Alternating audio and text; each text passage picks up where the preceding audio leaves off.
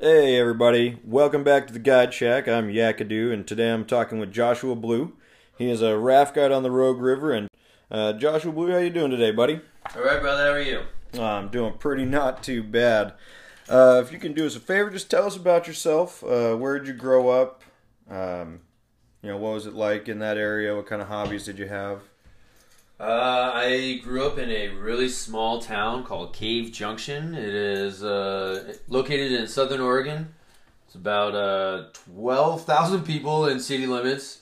And then when I was about 17, I moved to Grants Pass, and I've been there since. So Grants Pass is the big city, and I'm okay with that. Yeah. Right on. Yeah. What kind of stuff did you do out in Cave Junction as a kid? What was there to do out there? Cave Junction's a small cowboy hippie town. So a lot of playing in the woods, a lot of playing in the river. Just country. You know, like I loved it though. I loved it. I had a great childhood. I actually don't have anything bad to say about my childhood. I had a blast. I actually probably had too much fun, if anything. Right. You're out there. Yeah. You're out there where there's not very many cops. There's not a lot to do. You have a lot more free range out there. Yeah. And country kids come up with all kinds of stuff to do to entertain themselves. Yeah. I had a good time. I had a great time growing up in Cave Junction. I know it doesn't have the best reputation, but if you're from there, you don't have anything to worry about. It is its own tribe, and I love it. Yeah. Nice. So, how did you become a raft guide, and why did you become a raft guide? Well, I had always been in an IK, or a Tahiti was my first boat. It was a Sevlar Tahiti. Bought it at a garage sale, and just playing in the river. I never actually considered being a raft guide, like an actual career, something that I could do. And it just wasn't, I don't know, it just didn't seem like a real option. And then I did a guide school with Echo Wilderness, and then I got on for one assistant boatman trip, and I just wasn't real keen on trying to do an entire season of AB before you actually got paid. So that was like 13, 14 years ago. Yeah, I don't think assistant boating is even legal anymore. I think that some outfits still might be doing something like that. Like, hey, look, but you're getting paid an experience here. Yeah, I mean, like interns, it's like an internship or what, you know. But yeah, you know, it just wasn't, I needed money. Like, you know, I wanted to make some money. Yeah. So that wasn't the choice. And so I went and actually ended up tending bar for the interim time, and then I actually applied at Morrison's Lodge as a bartender. Because it was Lodge, my previous bartending gig was a martini bar. So it was like really upscale and nice, you know, Thai and everything. So I thought that was going to be a very easy transition for me. And then the river manager called me because they saw on my resume that I did one season or my guide school with Echo, because I put that on my resume, even though it was like 13 fucking years ago. You know, so I don't know why, but I put it on my resume. Felt obligated to toss that in there. And so he called me, and we ended up just talking, like just BSing on the phone for hour and a half. And at the end of the conversation, he's like, I think I'm going to make you one of my downriver guides. I was like, well, I applied as a bartender. And he's like, yeah, but I'm going to make you one of my downriver guides. I was like, okay, sounds good. Like, you know, I didn't have a job. And so I was like, well, they're going to hire me. And I love the river. Like, sounds good. Let's do this. Yeah, and so then, and Morrison's is just super, super busy. They're a very, very busy outfit, so you get a lot of trips in.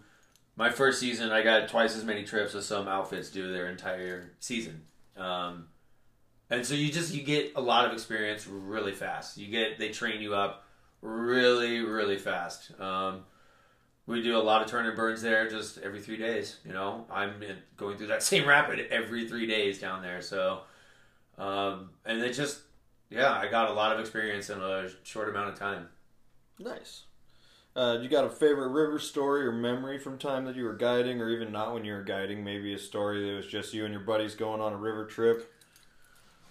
I'm going to say that my favorite river stories are probably not appropriate to be put out in the public realm. We'll go with your favorite family-friendly story. I'm going to say my favorite family-friendly story. I don't know, like, one memory that just sticks in my head is when I was coming into Blossom Bar on the Rogue River, and Ryan Garn, our gear boater, had already gotten camped down at Lower Half Moon and then had hiked all the way back up and was standing up on top of the Scout Rock at Blossom. And right as I did the move, I hear, "Hey, you guys!" Like freaking Sloth from Goonies, and I look up and there's Ryan standing there in his pink shorts. Ryan's a very large individual. He's 250 pounds, 6'2", like he's a big kid. He's a big boy. Yeah, he's solid. Pink shorts, no shirt, his pink PFD with his rainbow "Don't Tread on Me" flag tied around his back as a cape, and with his unicorn headband on. And I don't know why, it was just so funny.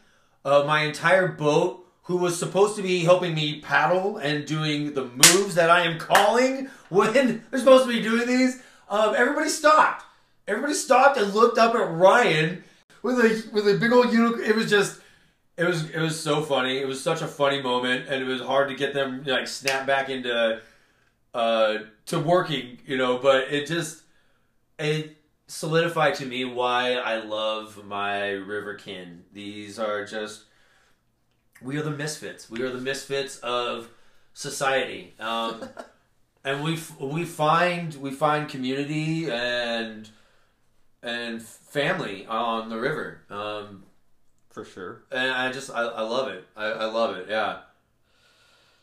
So when you're not guiding, what are you doing? Like in the wintertime, do you got another job you work, or? During the winter, I am a gear tester and trying to be the most savage, hardcore winter boater that I could possibly be. Whether it's a pack wrap from Kokopelli or a prototype from Sotar, I love pushing the limits of what these boats can do. And then I've moved more now into helping with backpacking companies as well, develop their gear for some hybrid projects that they've got going on. So it's been a lot of fun. It's been a lot of fun. I get paid to trash gear. So it's safe to say that you're sponsored. You're a sponsored paddler at this point. I definitely have a lot of brand affiliations. That's for sure. Yes. Nice. Yeah. Do you have any projects going on with them that you can talk about? I mean, is it all top secret? The things that I'm working on right now, I can't really speak about because they are kind of top secret, and I'm doing them for them specifically. So, yeah. But I've got a lot of things working right now, and I'm stoked about that. That's for sure. I'm stoked about that. But things are happening in my boating career that I never thought were possible. Right on. Well, it was good talking with you. That's the end of our segment today. This was Meeting Joshua Blue on Back at the Guide Shack. Thanks for stopping in, and we'll see you next time.